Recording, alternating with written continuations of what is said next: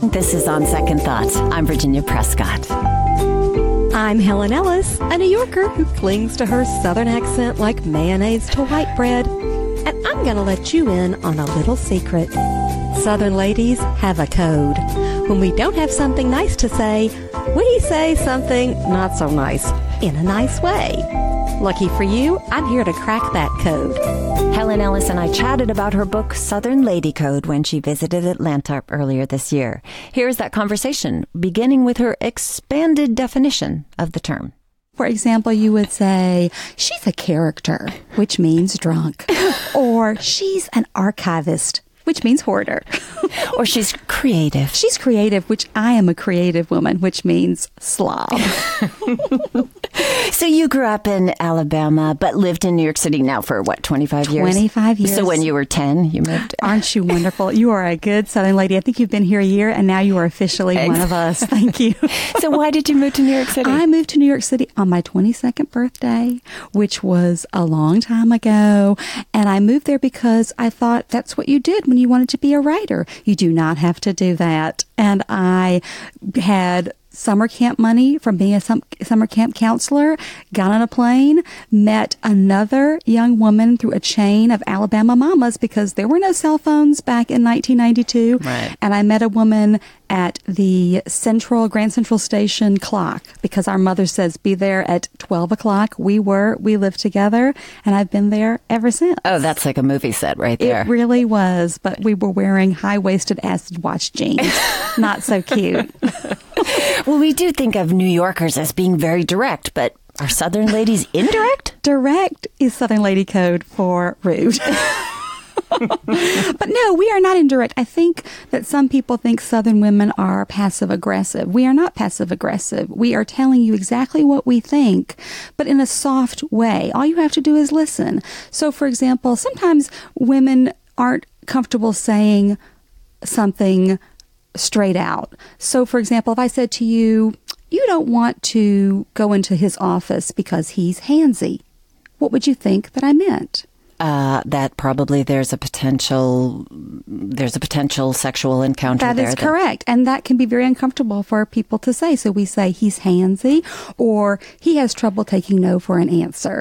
And these are very nice ways to say something very predatory and scary. But all you have to do is listen. We're being direct.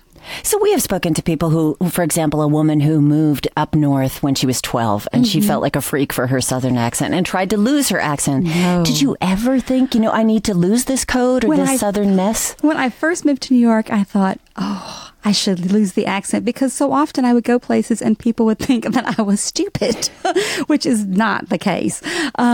And then I married a New Yorker who loves my Southern accent. And I will tell you, a Southern accent is the most inexpensive and best accessory. So I cling to that accent. So, but there's a kind of defiance in that too. I've noticed. Yes. Like, for example, your menu at your annual Christmas party. Yes. When I first moved to New York, I thought I'm going to try to be like all the fancy Upper East Side ladies, and I'm going to put olives and mozzarella cheese on skewers, and I'm going to make canapes, and I'm going to run my oven at 450 degrees all night long. And I never left the kitchen, and my hair never left a bun. And I thought, that is no fun.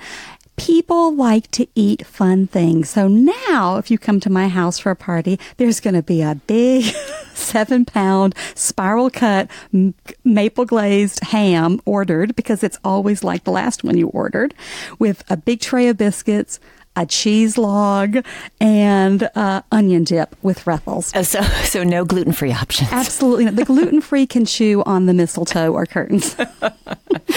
Well, you grew up with some exemplary Southern ladies. I think of your grandma. You painted this image of her in her white gloves holding onto her Kelly bag. Yes. And your mother, who went to law school in her 40s. Yes. The idea of lady, that's often set up as demure and opposite of, a contemporary self-guided woman. Was there anything demure about these women? They were very demure. I'm a very demure woman, but like my mother who went to law school at 40 and like my grandmother who took me to get birth control at 80 years old and sat very prim and proper with her Kelly bag and gloves, I am a poker player. So it's a man's world. And I sit very demurely at a poker table. I don't speak unless spoken to. When asked what I do, I say housewife. And then as the game continues, just like somebody from Game of Thrones, I quietly reach across the table and slit your throat. Let that be a warning to if Helen Ellis asks you to play poker. All right, just wanted to let you know about that. But you can be quiet and powerful. You can be polite and taken seriously. You can have an accent and be funny and smart and kind. Mm-hmm. And these are women who grew up knowing that there are ghosts. Yes, yes. Knowing that most of the men around them are probably carrying a gun. Yes, absolutely. It's the South. Everybody has a gun. It used to be in the glove compartment, but now I think we can carry them right out in the open. I was just in Oxford, Mississippi at a coffee shop, and a man in a gingham shirt and khaki pants with a huge gun strapped to his belt bought me a hot chocolate. And I took that hot chocolate and said, thank you very much. So, we come from a place where we are ladylike, curl our hair, wear lipstick, but are very comfortable with the macabre. My guest is Helen Ellis. She's a podcast host and author of Southern Lady Code. Well, you also realize that your grandfather was, what, Southern effeminate? That's what we would say, Southern effeminate. Which means? Which means, well, in the South it really is he Southern effeminate or is he gay? And it was a question that we always ask of my grandfather, despite the fact that he lived with another man my entire life. And it took me 25 years to write the essay about my grandfather, which was written with the most love because, for me growing up in Alabama, nobody was out of the closet in the 80s.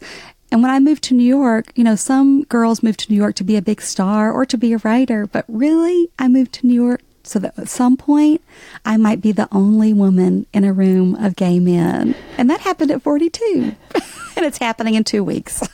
It's a wonderful place to be where people are so much themselves, and especially men. It's a wonderful place to be in a room of men where you do not feel threatened, and you feel appreciated. And, my grandfather was that type of man, and I'm really proud of that. So that is a really interesting thing.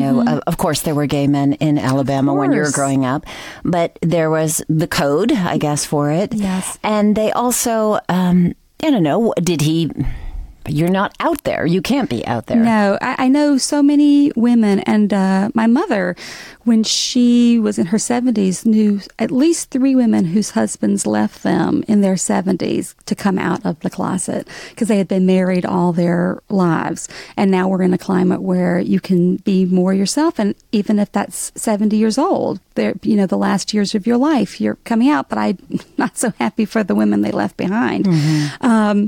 And, I still see it. I wonder how it is down here. Do you spend much time down here? I do. My parents are in Birmingham, and my sister and her children live in California, so we often will meet up for sort of a Graham camp in the summertime, and it's a very easy trip. And now that I'm on tour, I am just rolling in the deep of the South and loving it. I'm getting ma'amed every which way, and I love it because nobody ma'ams me in New York. Because ma'am is New York code for something not so pleasant. Well, okay, so that's what I thought, too. I mean, I could have used you when I moved down here, Helen, I must say. Yes, but ma'am is respect here. I love it. I deserve to be ma'amed. Well, before you were a ma'am, when you were a young lady, you had an epic birthday party that you write about in 1983. What happened at this party? Well, I don't want to reveal exactly what happened, but I will tell you. A gun came out. That is what I'm sorry, spoiled it. Yes, I had a 13th birthday party thrown for me by my parents, at which my father faked his own death. And by hiring an actor to come in and hold you went up the much part, further in the spoiler than I was going to. By the way, opened the door and I just slid right through like a water slide. But long story short, if he had done what he did in 1983 today, it would have been videotaped by everybody's phone. He would have been arrested, sued, and probably be in jail. And last week, I was in Athens, Georgia, and at Avid Bookstore, and I read that story. My parents were there, and three grown-ass ladies who were at that party were at the reading. And we all attested that it really happened, but we all turned out okay. As my father said, back in the 80s, there was no internet, so you had to make your own fun. Make your own fun is Southern Lady Code for fake your death and traumatize your daughter. But it does bring up this idea of how things were, in fact, there's a story, the first story you open with talking about like how you used to be creative, yes. A slob, and then you've sort of neatened up as you and your husband are living together in New York. And he calls you at one point a dominatrix, Donna Reed. Yes. But that's a reference that, I find myself often as a ma'am working with my young producers, they don't know what I'm talking about. And do people know what a Southern Lady Code is anymore? I guess that's the question. Well, I am here to teach you what a Southern Lady Code is. And not only is it a way of sort of sugarcoating the truth, it's also a mantra that I use to write each essay and I use to live my life, which is be funny, be honest, be kind.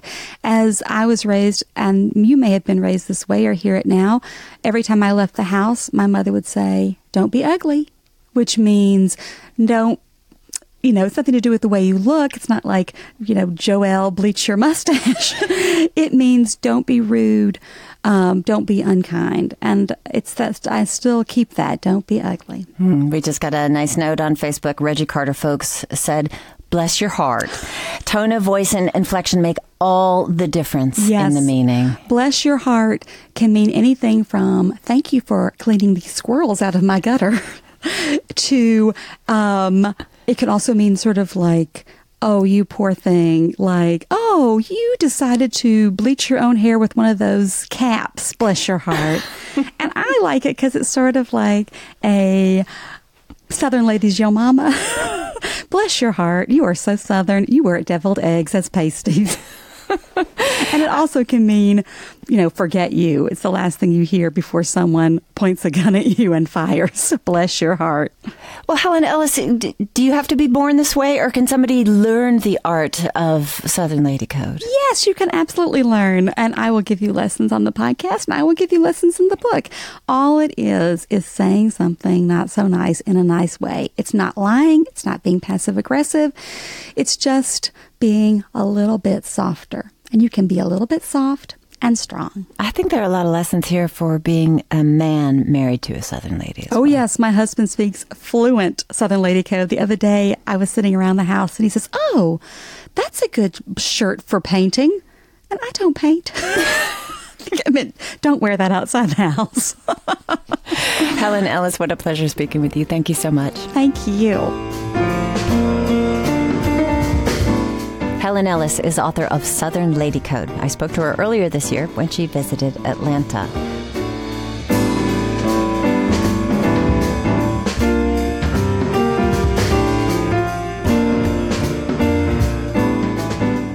You can join the conversation with questions or comments. Call us at 404-500-9457. We're also on Facebook and on Twitter at OST Talk. You can email us at onsecondthought@gpb.org. Coming up, students often look up to their teachers, but how does that dynamic work when teachers don't look like their pupils? I'm Virginia Prescott. Stay with us to hear from an educator who's studied that dynamic when On Second Thought continues.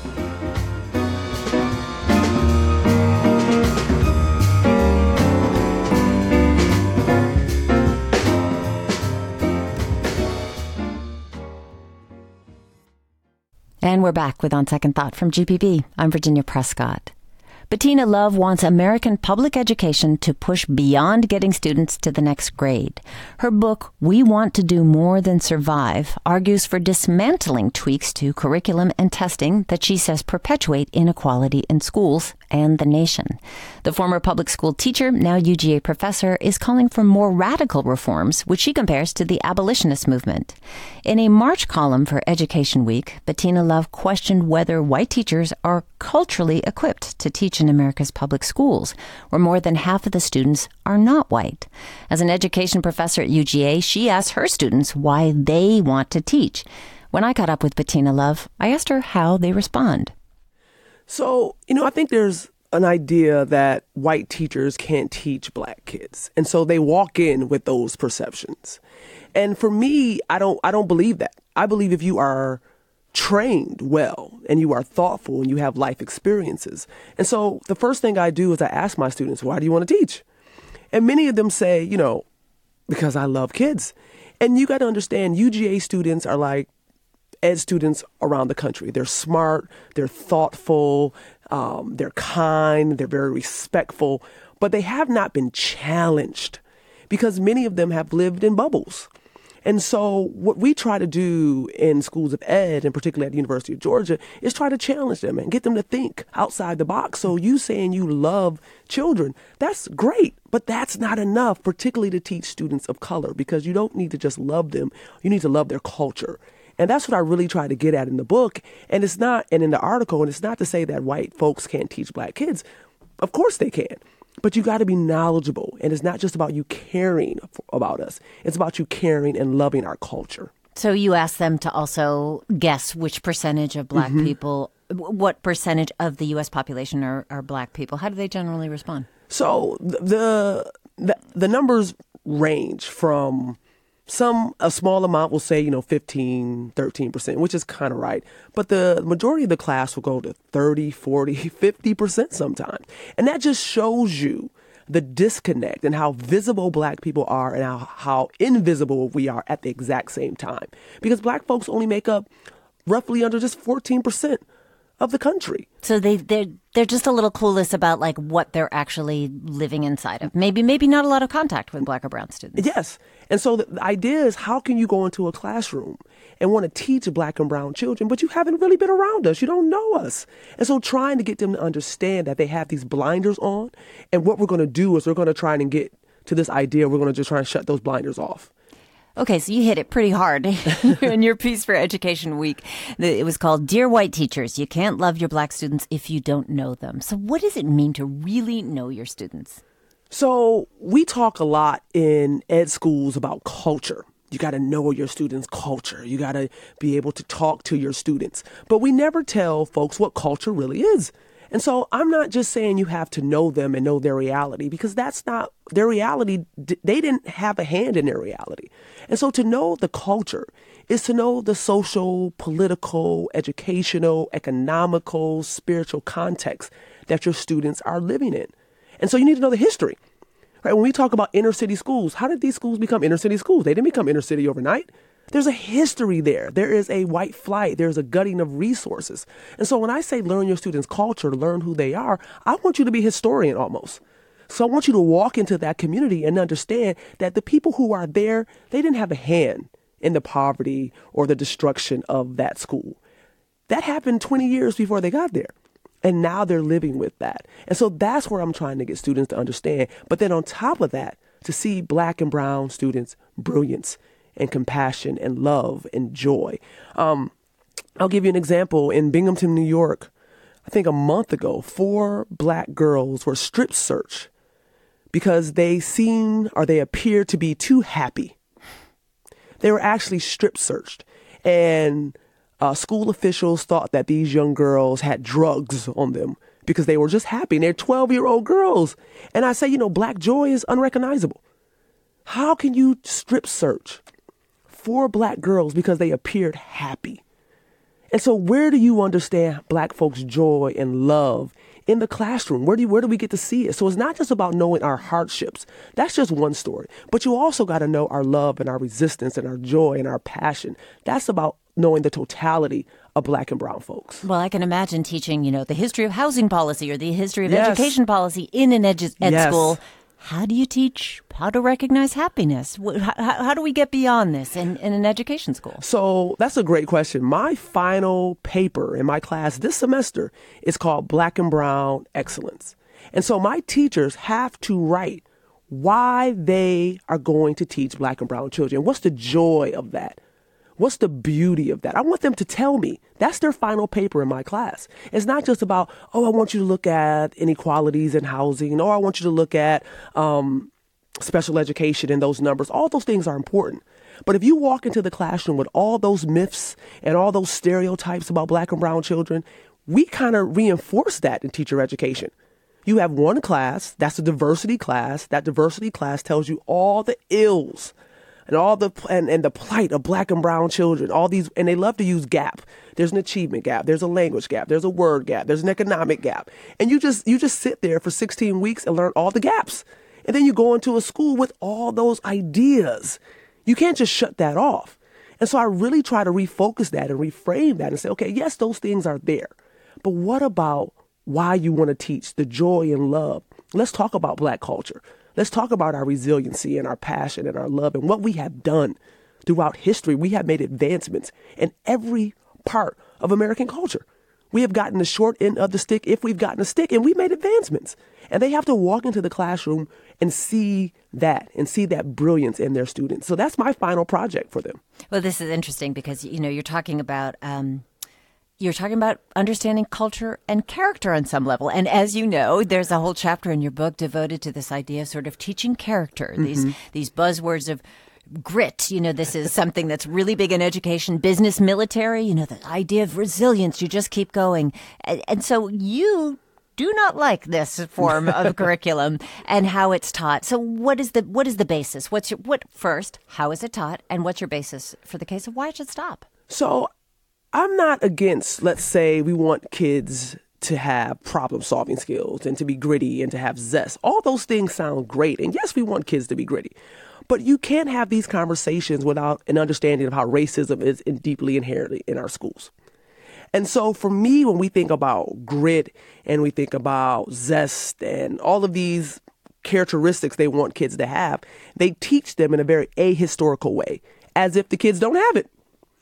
Right? They may not have it in the context of schooling, but history tells us that Black and brown people and people of color in this country have grit. My ancestors built this country for free. I know they have grit. My ancestors went through some of the most hideous conditions that I can't even understand how they were able to survive it. And they did it. And so to have these conversations about grit and about zest and not have any historical understanding of the kids in front of you and where they come from and who raised them, that's deeply problematic, and I find it deeply racist. My guest is Bettina Love, an associate professor of educational theory and practice at the University of Georgia and author of the book We Want to Do More Than Survive, Abolitionist Teaching and the Pursuit of Educational Freedom. Let's get to that idea of abolitionist teaching, because your book describes Americans' public school system as the educational survival complex. What do you mean by that? Right. So, I'm a student and I study the work of Angela Davis. And Angela Davis has been writing for almost 20 years about, this prison industrial complex. And she's also an abolitionist. And so when I looked at schooling and I thought about how schooling is set up, it's set up for Black and brown children only to survive, but not thrive in those spaces. So you go back to the Native Americans, right? The Carlisle schools, the boarding schools, they cut their hair. They told them that their language, the ways of being, their traditions had to go. Assimilate. We talk about English-only education. That goes back to the 1800s. Separate but equal. All these educational policies, even Brown versus the Board of Education, all these educational policies have been about Black and brown children sitting in schools and trying to survive that place. But then in the backdrop, everybody makes money. So the testing industries make money. The surveillance industries make money. You have a whole idea that Black and brown children are deficient,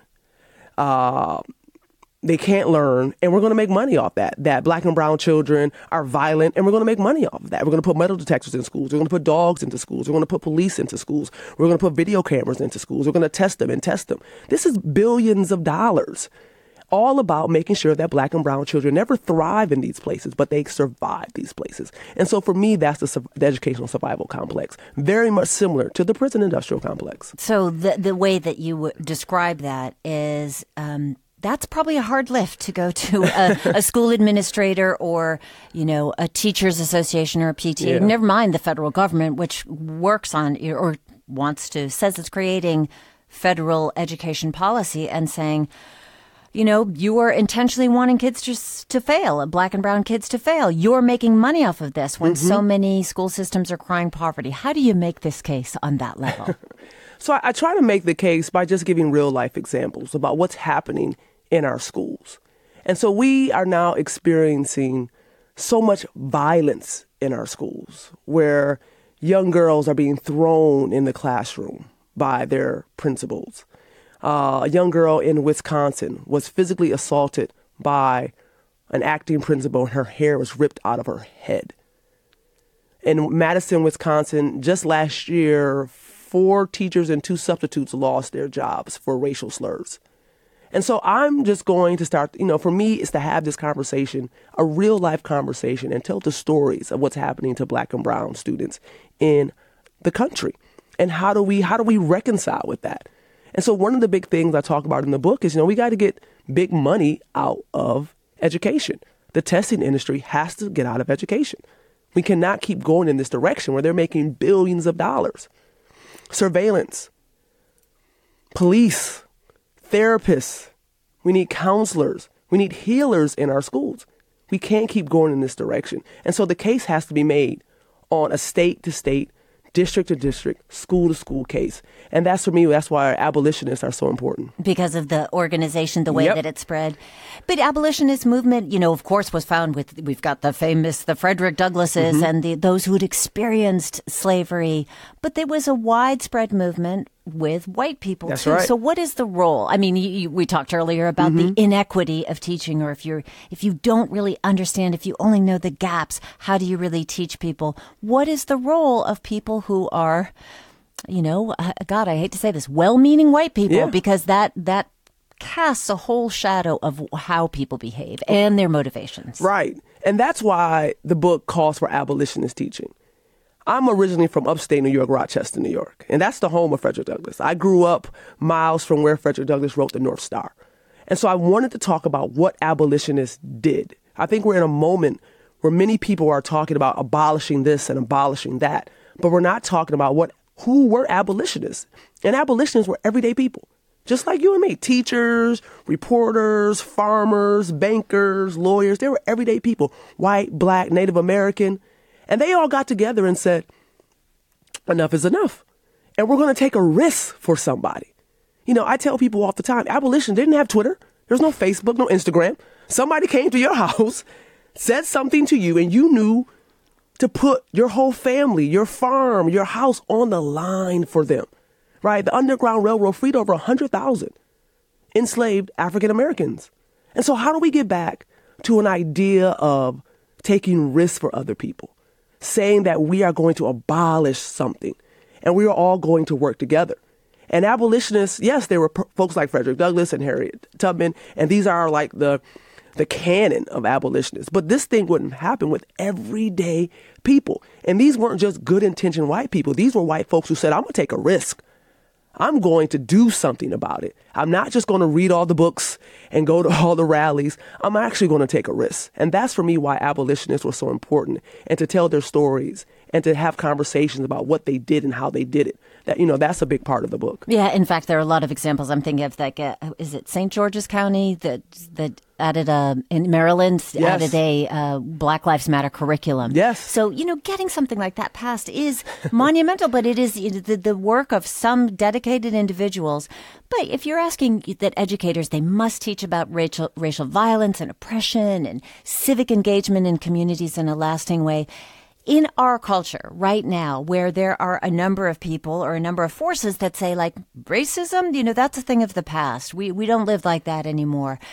are you asking teachers to take on the role of activists on some level? Yes. Yes. Undeniably. Right. To be a teacher. Well, so how does that go over in your local school system? I think every school system is different, but I think we have to get out of the business of seeing teaching as apolitical. Teaching is a political act. You're either teaching something and not teaching something else, but you're making decisions about what you're going to teach children about their history. And so teaching is a political act, and we've gotten away from this idea that being a teacher is somehow being neutral. You're not neutral. You're either teaching about something or you're leaving somebody out.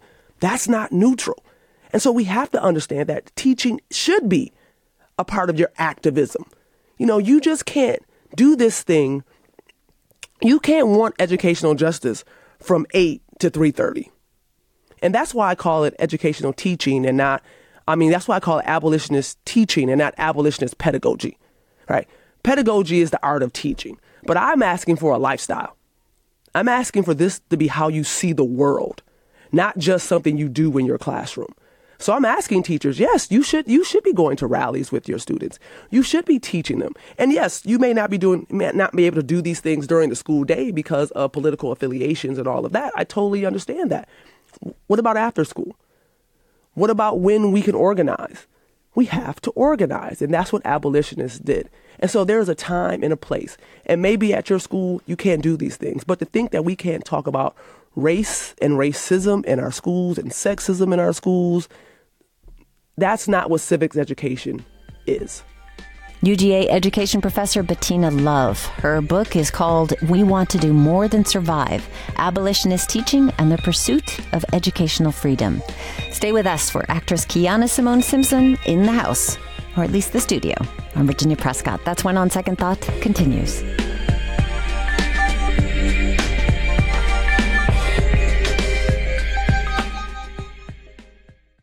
This is On Second Thought from GPB. I'm Virginia Prescott. Despite recent news that it will not be renewed for a second season, the horror thriller series Chambers lives on Netflix. The show won praise for casting a Native American as the lead, along with something else we see too little of on TV, a super smart black girl math nerd as her best friend. Kiana Simone Simpson plays that friend. She's a Decatur native and University of Georgia student who already has some impressive roles to her credit. I spoke to her earlier this year from Athens. Kiana, welcome. Hello.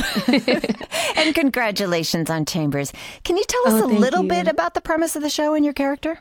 Okay, so Chambers is a spooky show. It's about a young girl. She's 17 and she has a freak heart attack out of nowhere. So that's already scary, right? Right. And then she starts taking on these weird personality traits of her heart donor. So the story kind of goes along as she's trying to figure out what's going on with her. And my character, Yvonne Perkins, plays this girl's best friend.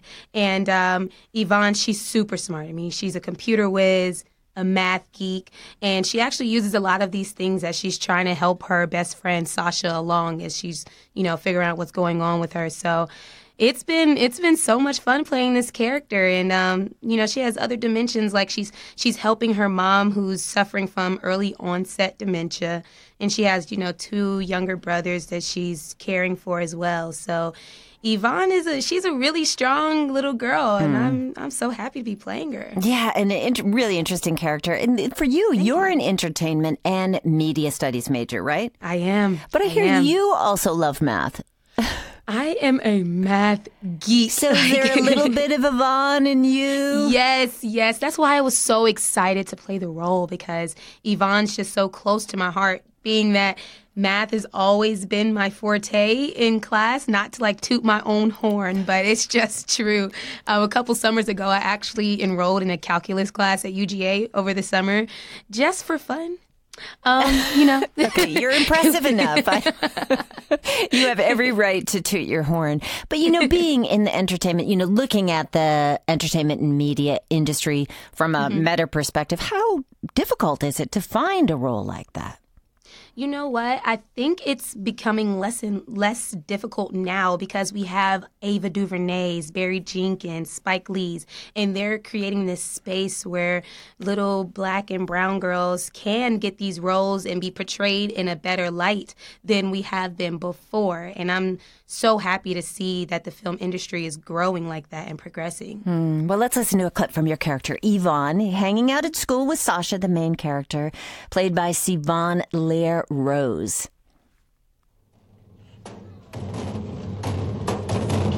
Ooh, eat nasty. Ooh. Give me that. Behind on the track, then they'll bring you that. Hey, Give me that. Sasha over here trying to buy some snacks. So she has other talents, too. yes, Kim, the rap queen. Well, you chose this as one of your favorite scenes in the first episode. Why do you like it so much? Well, first of all, it just reminds me so much of my childhood when, we're at the lunch table and everyone's beatboxing and competing in freestyle. And at the vending machine, you're waiting on your best friend to get her snacks. The line's super long, so you're just trying to, kill time. So I was so excited to do this. It's so funny. I was just beatboxing in between takes. That was actually not in the script whatsoever. And the director, Alfonso Gomez Rejon, he's walking past and he's like, whoa, what are you doing? I want you to do that on the next take.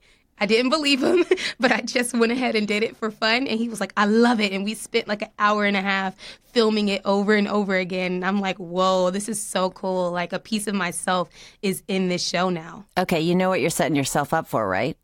What? That I'm going to ask you to do some freestyle for us. Oh, you want me to freestyle? Yes, please. Okay. Let me see. Okay. Give me that.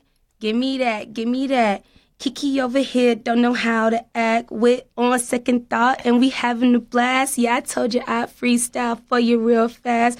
Reppin' Decatur and UGA.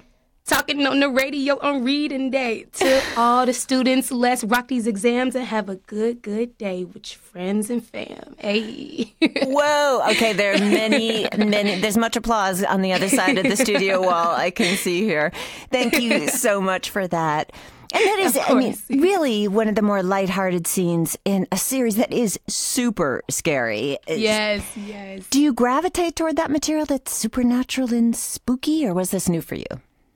I feel like within the last few jobs that I've been doing, I've been getting closer and closer to this spooky horror life because I also have a film called Ma that's coming out later this month, and I'm loving it so much. In the beginning of my career, I did a lot of period pieces, which have always been like my favorite, and I love that I'm jumping into another genre, and it's really exciting to see how the filming is so different of the two.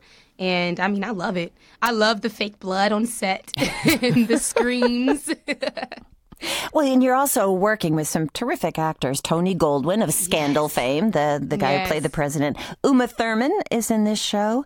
I know. So how was that experience to work with these heavyweights? And we'll get to the other heavyweight after this. Yeah, I can guess who that is.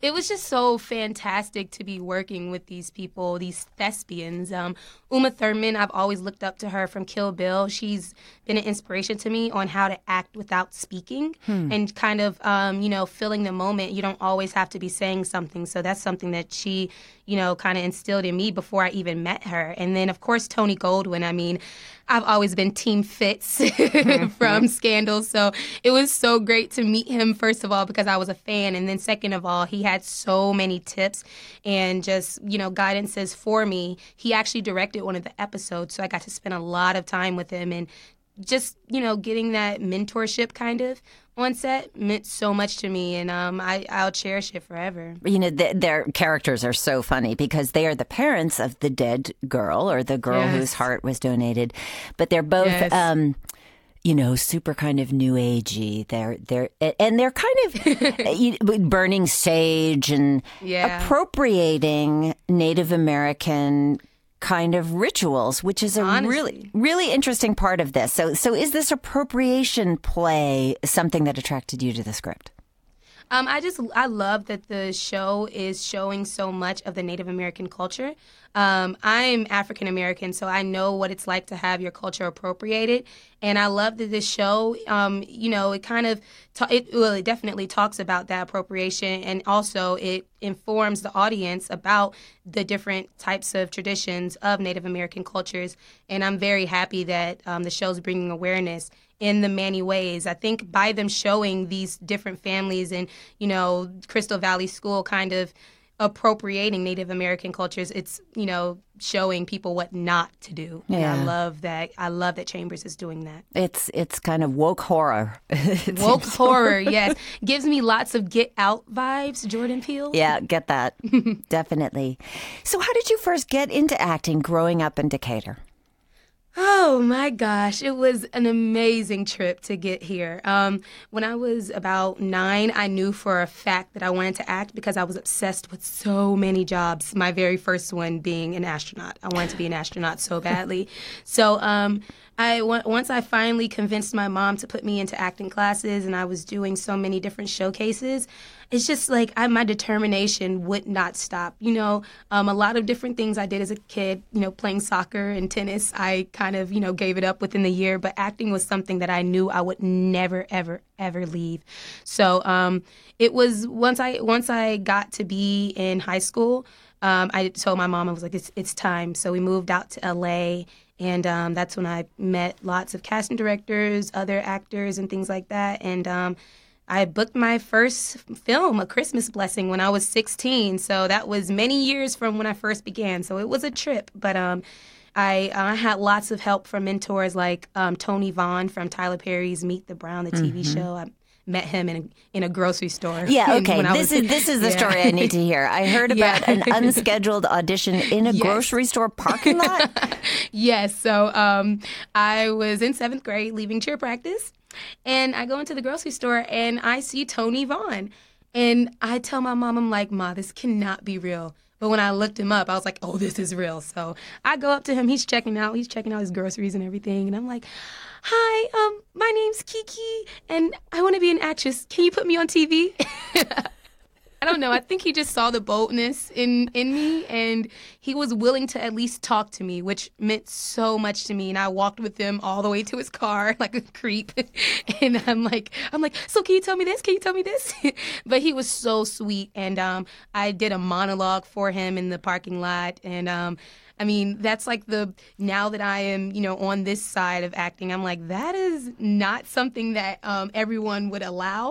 But he was nice enough to, be willing to give me my chance. And ever since then, he has helped me so much with just, guidance through my acting career and helping me know, like, okay, this is a good decision to make. This isn't. You should go to this class, not this one. You should meet with these people, not these people. So I thank him so much for that. I bet he doesn't go to the same supermarket anymore.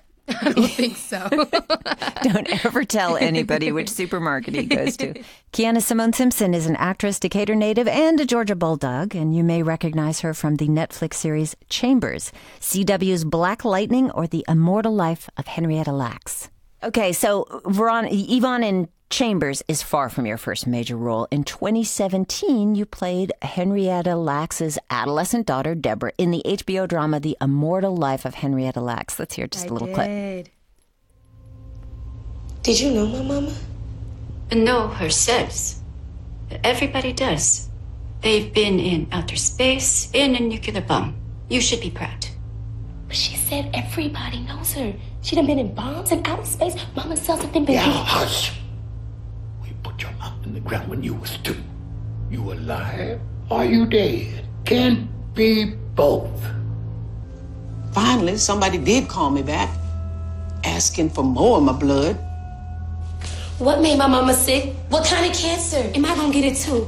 And how can she rest in peace if they keep shooting her up into space like that? Well, so we hear a little bit of Oprah's voice there as the adult version of Deborah Lacks. Oprah, who also executive produced, how did you get that role?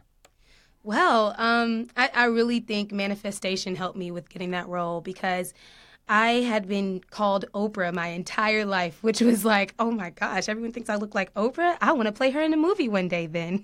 So it was something that I spoke into existence for a long time. And when I got the audition, it was almost unbelievable because I was like, there's no way, this is almost like written for me. So when I auditioned, I was super nervous, but I was very excited, and I prepared a lot more than other auditions. And when I got that call to come meet the director for a callback, I was like, oh my gosh, this is really happening. And I booked the role, and within a few days, I was at GPB's location in Atlanta meeting Oprah for the first time, which was fantastic. Well, we all think of it, the place a lot differently after learning that. That's really quite amazing. But now Oprah has told Vanity Fair she wants you to play her in a biopic. I know. Oh my gosh. That day when I heard that for the first time, I almost passed out. I couldn't believe it. It's just such an amazing feeling to know that Miss Oprah Winfrey sees me as talented enough to play her in a film. And that's my biggest dream. And I promise, if the film's ever made, that I will do her justice. Qiana, I feel like we're talking about an IMDb profile of someone who's been in entertainment for a really long time. But you've been acting since you were a teenager. Is there, do you think, a secret to your success? Or are you just that good? I really think having faith and praying a lot has been something, well, I know that this is what's been helping me along. And also, I think persistence. I've always been like very serious on the saying, you can do both.